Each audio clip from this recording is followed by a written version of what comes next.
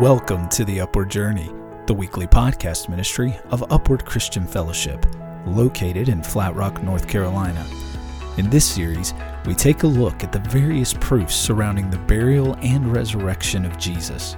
Discover what it means to have questions and even healthy skepticism as long as you are willing to explore the evidence. Join us now for The Upward Journey. How many of you, let's just be honest, we want to be completely honest this morning with no fear when I ask this question. It's not that bad.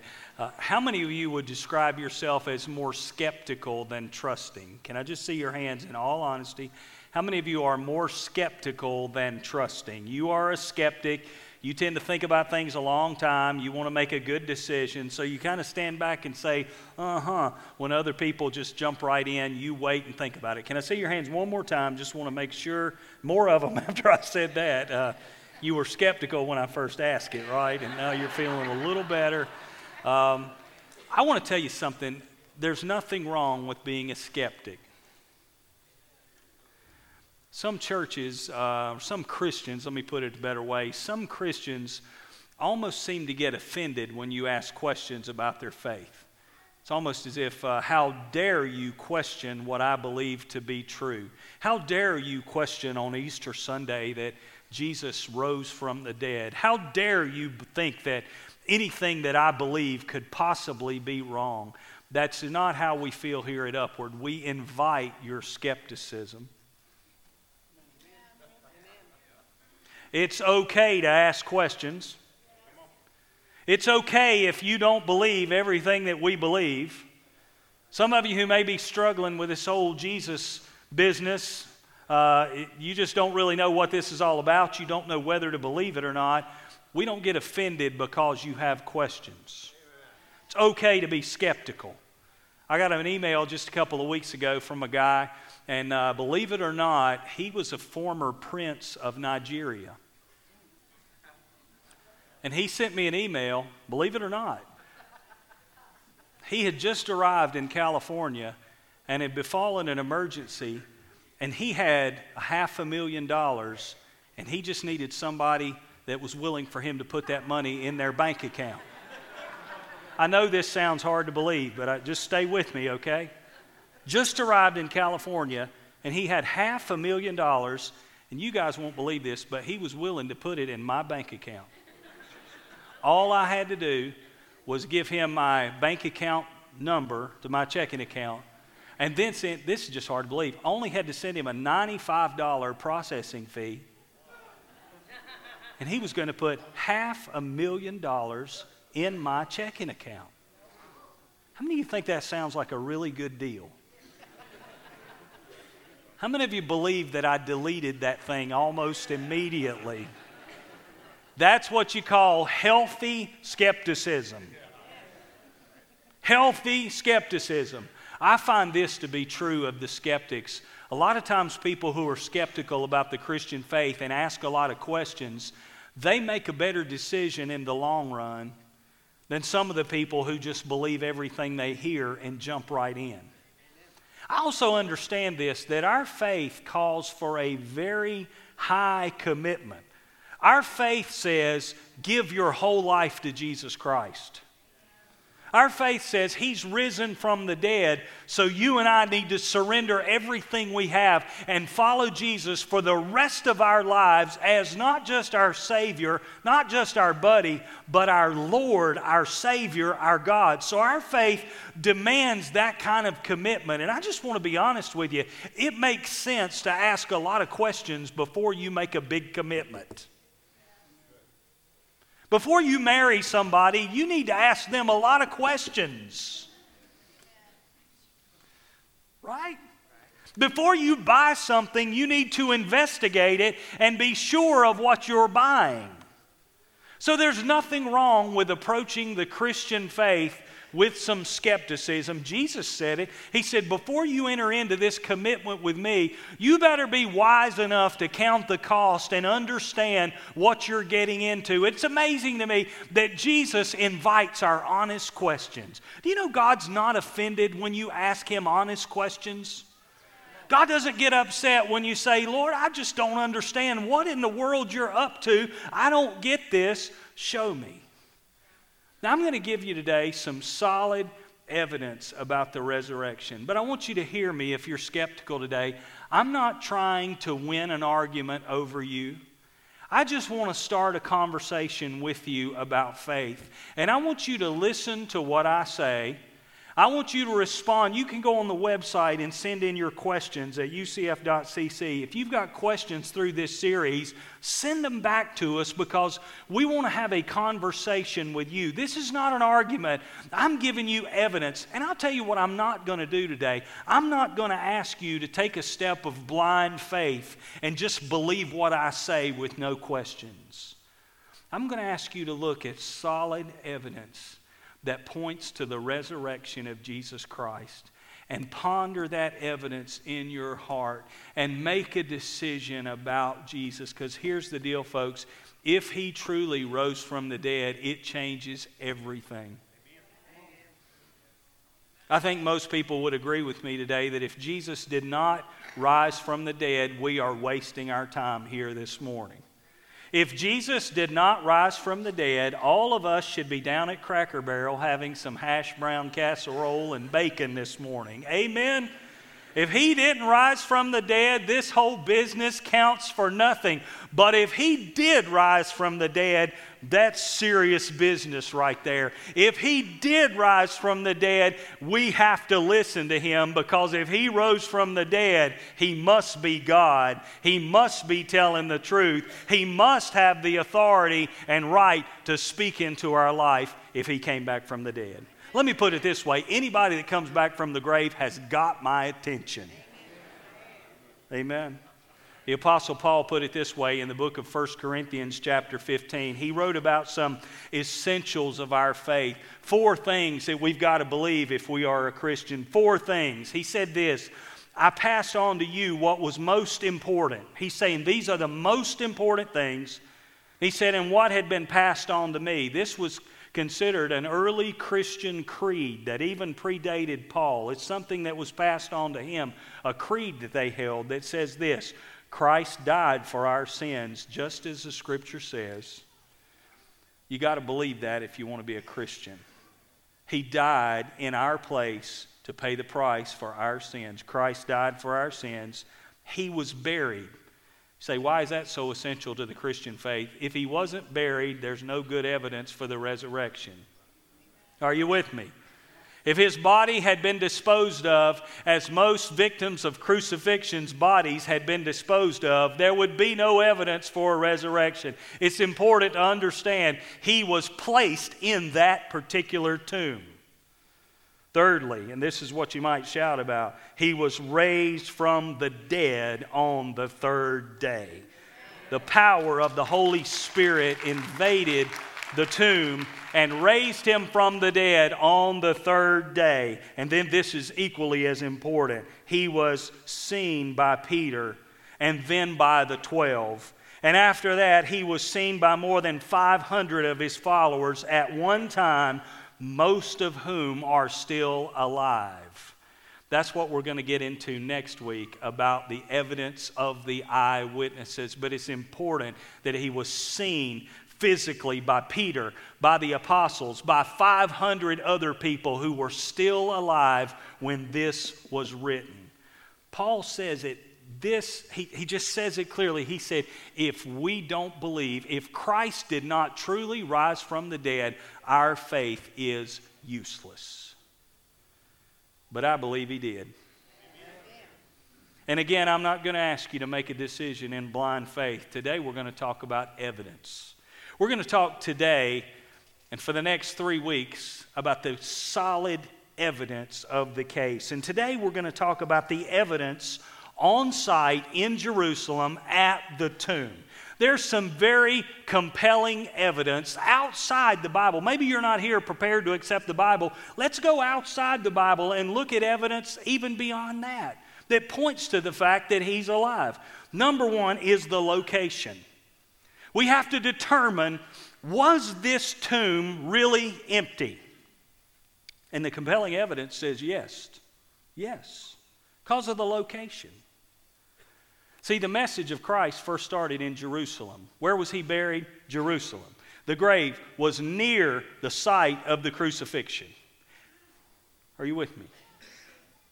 And if they're going to proclaim the message of the resurrection, where did they start? Jerusalem. If you're going to start proclaiming that message locally in the same town as the tomb, if you're telling everybody he's risen and that tomb is right in town, it probably should be empty. Are you with me? How many of you know we have a couple of famous graves in Hendersonville? Anybody know buried in Hendersonville are the world's heaviest twins? Guinness Book of World Record, world's heaviest twins were from Hendersonville, and they're buried in Hendersonville. They're buried right beside each other, have this huge tombstone. Some of you remember those guys. Rode around town on motorcycles. How many remember those guys, just to get that? Everybody but me. They're your cousins, okay. We have family here. Famous grave. Another famous grave in Oakdale Cemetery. How many have heard of Thomas Wolfe and his novel, Look Homeward, Angel? The angel that he saw as a child in Asheville that inspired that novel and that title is actually today in Oakdale Cemetery, and people come from all over the state and all over everywhere. People that come to Hendersonville want to go look at Wolfe's angel. How many have seen that? Isn't it just like you never see the things in your hometown? Wolfe's Angels in Oakdale Cemetery. Now let me just put it to you this way. If I was going to make up a story that the person buried beneath Wolfe's Angel had resurrected from the dead, if I was going to make that up to fool somebody, I probably shouldn't start preaching that right here in Hendersonville. Are you with me? It'd be one thing to go to Los Angeles, California and say, hey, there's a famous tomb over in Hendersonville and it's empty today. But if I got up here and preached to you this morning that the person buried beneath Wolfe's Angel was risen from the dead, you know what you would do? You would leave here and get in your car and you would drive just a couple of miles over to Oakdale Cemetery and you would find that tomb was still there and you would say, that guy's a liar. I'm never going back to that church again. Do you see the point I'm trying to bring across this morning? The very place the message of the resurrection started was the locality where this tomb was located. If Jesus had not risen from the dead, all they had to do was take a short trip over to the tomb and see that it was still occupied. That is a powerful argument for the fact that the tomb was empty. Let me give you another one. How many need a little more evidence to be convinced the tomb was empty? Immediately after Jesus was resurrected, after this happened, the disciples went everywhere telling everybody, he's alive again, he is risen. That was their message. He is risen. That is still our message 2,000 years later. He was dead, but now he's alive. He has defeated death, and we can defeat the power of sin and death because he defeated it for us and in us. He is risen. But understand this, the first response of the religious folks to this claim that he is risen was not, go back and look at his grave. They didn't send anybody to the tomb. Their first response, both documented in the Bible and in history, their response is this: he's not risen. His disciples came and stole his body away. Do you see what I'm driving at this morning? Their response presupposes an empty tomb. Do you get me this morning? Their response is called enemy attestation. That's what the scholars call it, meaning even the enemies of the gospel said, okay, you say he's risen. I'll give it to you that the tomb was empty, but let me tell you why. His followers came and stole his body away. There is compelling evidence, my friends, that the tomb was empty on that resurrection morning. Amen. Compelling evidence that you have a hard time knocking down. So, what happened? Well, there's only two possibilities in my mind. Either he really rose from the dead and walked out of that grave in the power of the Holy Spirit, or somebody came and stole his body away. Doesn't that make sense to you? One of those two things happened. Either somebody came and took the body away, or what the Bible says is true, the power of the Holy Spirit came into that grave and raised him from the dead. And that's what we believe. But who would have possibly taken the body away? Who could these people be? We're going to be detectives this morning and try to track them down. Would the Romans have stolen his body? Oh, to the contrary. They wanted him in that tomb. He was politically dangerous. In fact, they wanted him in that tomb so bad that they went along with the request of the religious leaders to put a Roman guard all around the tomb. They were as scared of Jesus when he was dead as they were when he was alive. Nobody else needs a guard on their tomb. Let me throw this out to you as well. Nobody else can borrow a tomb. Rich man thought he was doing a big deal giving his tomb to Jesus. Jesus was only going to use it 3 days and 3 nights, right? Wasn't such a big deal after all. He got it back, empty. The Romans wanted him in that tomb. Would the religious leaders of the day who opposed Jesus, would they have gone in and removed his body? I think not. They wanted him in that tomb so badly that they went to the Romans and asked for the guard to be put around the tomb and asked for the stone to be sealed. The religious leaders wouldn't have taken his body. The only other group left that possibly would have had a motive to steal the body would have been Jesus' followers. And I'll grant you, maybe they would have had a motive. Maybe these guys thought, well, if we go get the body and steal it away and take it away, then we'll concoct this story that Jesus is risen from the dead. But I don't think so. The more you talk about that, the more unlikely it seems that the disciples ever would have gone to the tomb to steal the body away. Why? This message, he is risen, didn't exactly make these guys wealthy. This message, he is risen, didn't exactly make these guys popular. From the day they began to proclaim he is risen to the end of their lives, they were persecuted and cast out. They did it joyfully. They went to the ends of the earth, and 11 of the 12 disciples, they died for the message they preached. Only John died a natural death. I don't think they were making up stories. How many would like to just investigate the disciples and put them on trial this morning to see if they could have taken the body of Jesus? Any of you know anything about the legal process will understand that to try someone for a crime, there's 3 things, 3 classic things you have to be able to pin on them. Means, motive, and opportunity. Are you with me this morning? They have to have the means to do it. That is the ability to commit the crime. You've got to prove that this guy could have done this. Then you've got to line up that they had a good motive to do it, a reason for committing this crime. And then to convict them, you've got to show that they had opportunity. Opportunity is the one that people usually get off on because they get off with because they say, well, I wasn't in this place and I was in another place. I was in another state and I never had opportunity to do this.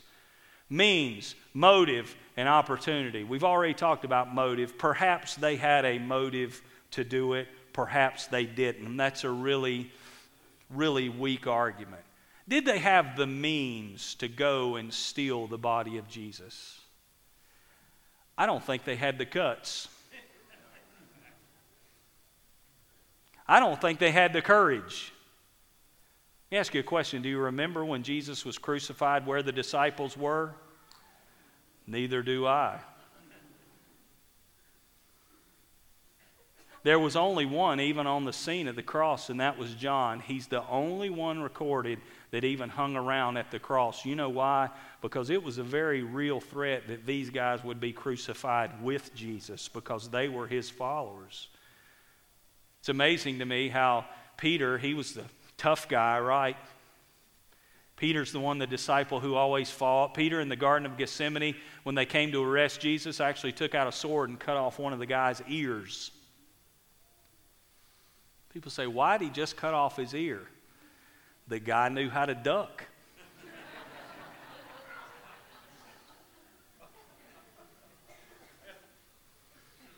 I think Peter was trying to take off his head. This guy who was so bold in the garden, once he saw where this is headed, that Jesus is about to be crucified, let me tell you, crucifixion was greatly feared. They crucified people publicly as a deterrent, and it was highly feared. And once the disciples understood this, they ran like scared little kids. Peter actually ran away from a little girl and denied his faith and cursed and ran out away. These guys ran like scared cats. And there's no record of them during this moment. It says Peter went out and wept bitterly. We don't see the disciples in the story why they're all hiding. Now, how many think these guys who are scared, we don't hear anything out of them again till the resurrection day when people had to go find them.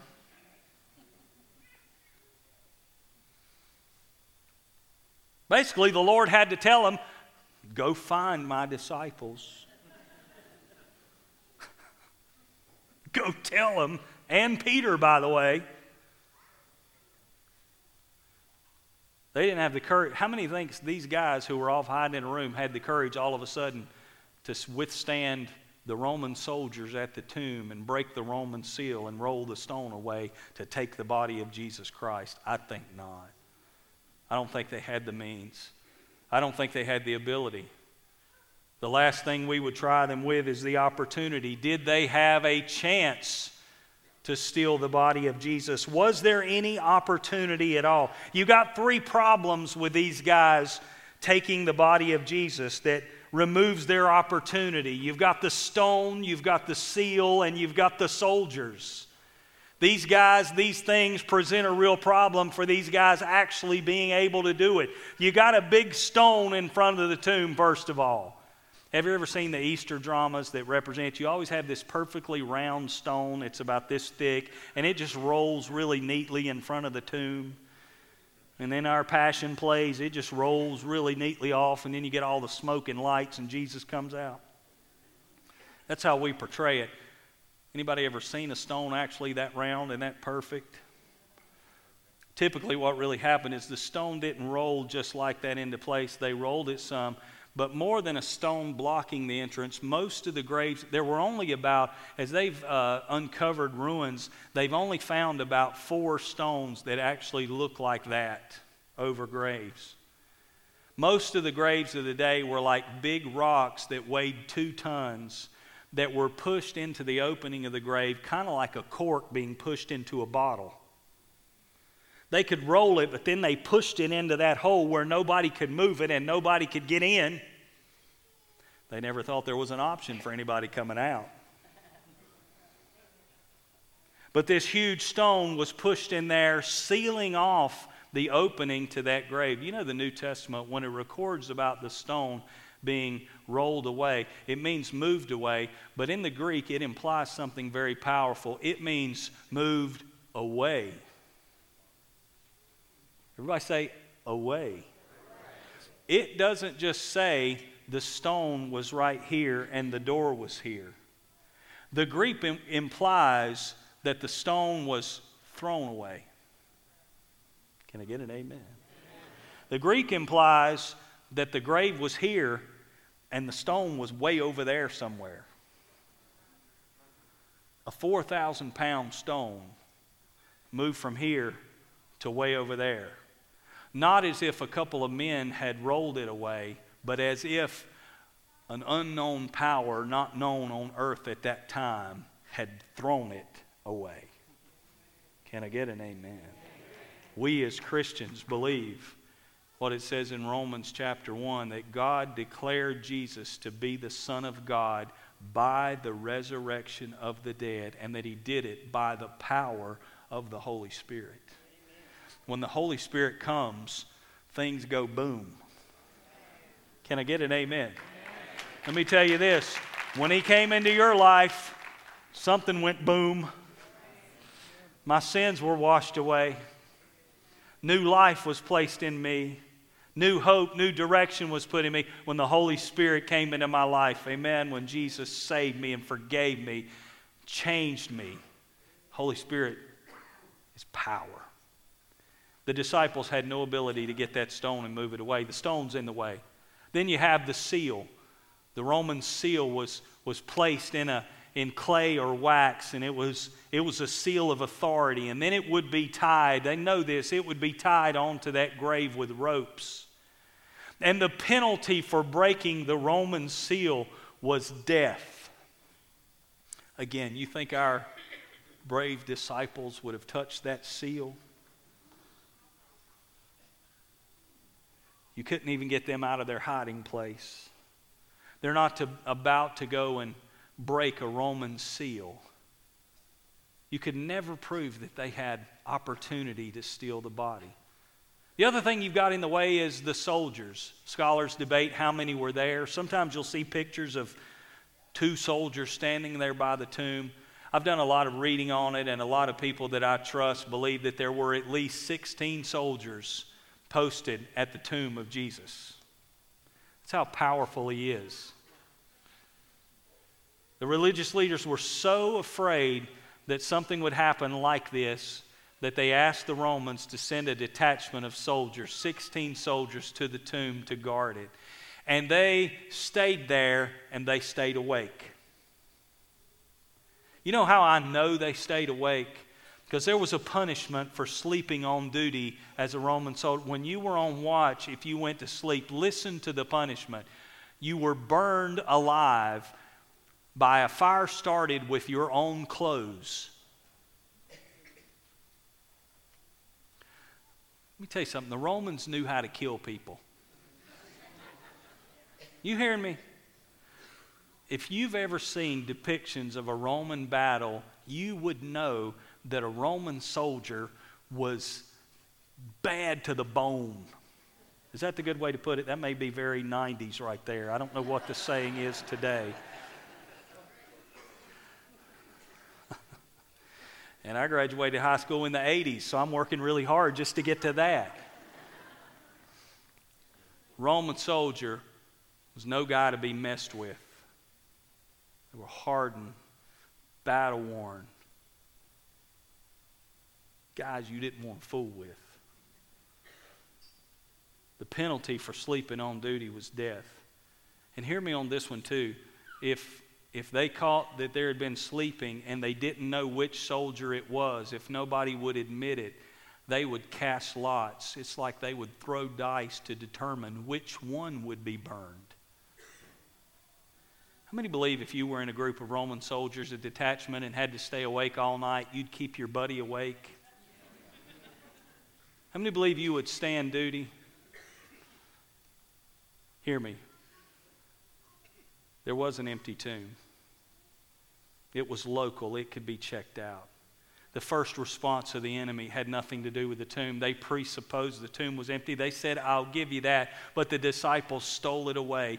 And the argument that the disciples stole it away is full of so many holes. They had no real motive to do it. There was nothing to gain for them but death. They hadn't the means to do it. No courage, no ability. They had no opportunity, for the tomb was set behind a stone. It was sealed with a Roman seal, and it was guarded by Roman soldiers. Nobody ever in a court of law could bring a case against the disciples for stealing the body of Jesus. I've just begun the case today. We talked today about the on-site evidence.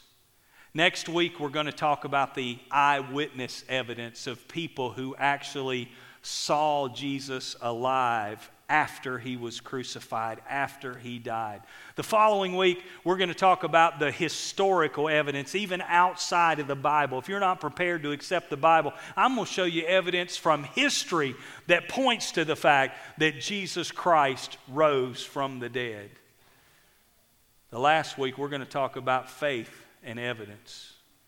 How you can look at the evidence of the resurrection of Jesus and make a decision based on that evidence that you're going to surrender your life to Him. And then the Bible says this, We don't walk by sight, we walk by faith. You make the initial decision based on solid evidence, but that decision leads you to a walk of faith, to where now you can believe things that you haven't seen. You can trust in things you don't understand. Let me tell you something about the skeptics. Once you're convinced that Jesus Christ rose from the dead and you surrender your life for Him, God will call you to a walk of faith when you don't have to understand every decision you make.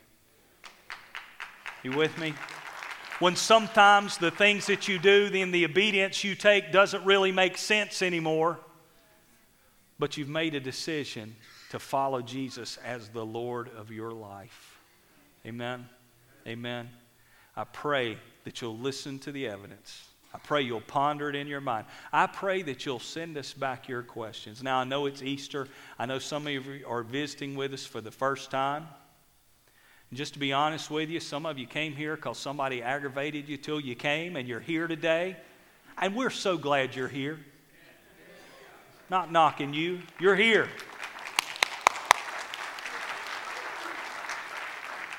Some of you have already said, I know because I've been here. You've already said, now I'm going to go with them on Easter, and then maybe they'll leave me alone. I'm going to go that one time, and then I'll check the box. I'm done with this. I want to challenge you to come back. I want to challenge you to come back and hear the rest of this evidence. Even if you don't, I got good news. You can go to our website and you can watch it. Every Monday, we're working on live streaming. It won't be long before we'll be streaming this service live and high quality over the internet. But for right now, it comes up on Monday. These services will be there. And I want to challenge you to have an honest, open mind and heart and listen to the evidence. Next week, the eyewitnesses. The following week, historical evidence. The last week, evidence that leads to faith. And I want to challenge you to make a good decision based on the evidence of the resurrection. I'm thankful today that I know He's alive because He's alive in me. He's alive in you. Amen. Would you bow with me today for prayer? Jesus, we love you. Thanks so much for listening to this week's Upward Journey. If you would like to find out more about Upward Christian Fellowship, you can look up our website at www.ucf.cc or like us on Facebook at facebook.com/Upward Christian Fellowship. Join us next week for the Upward Journey.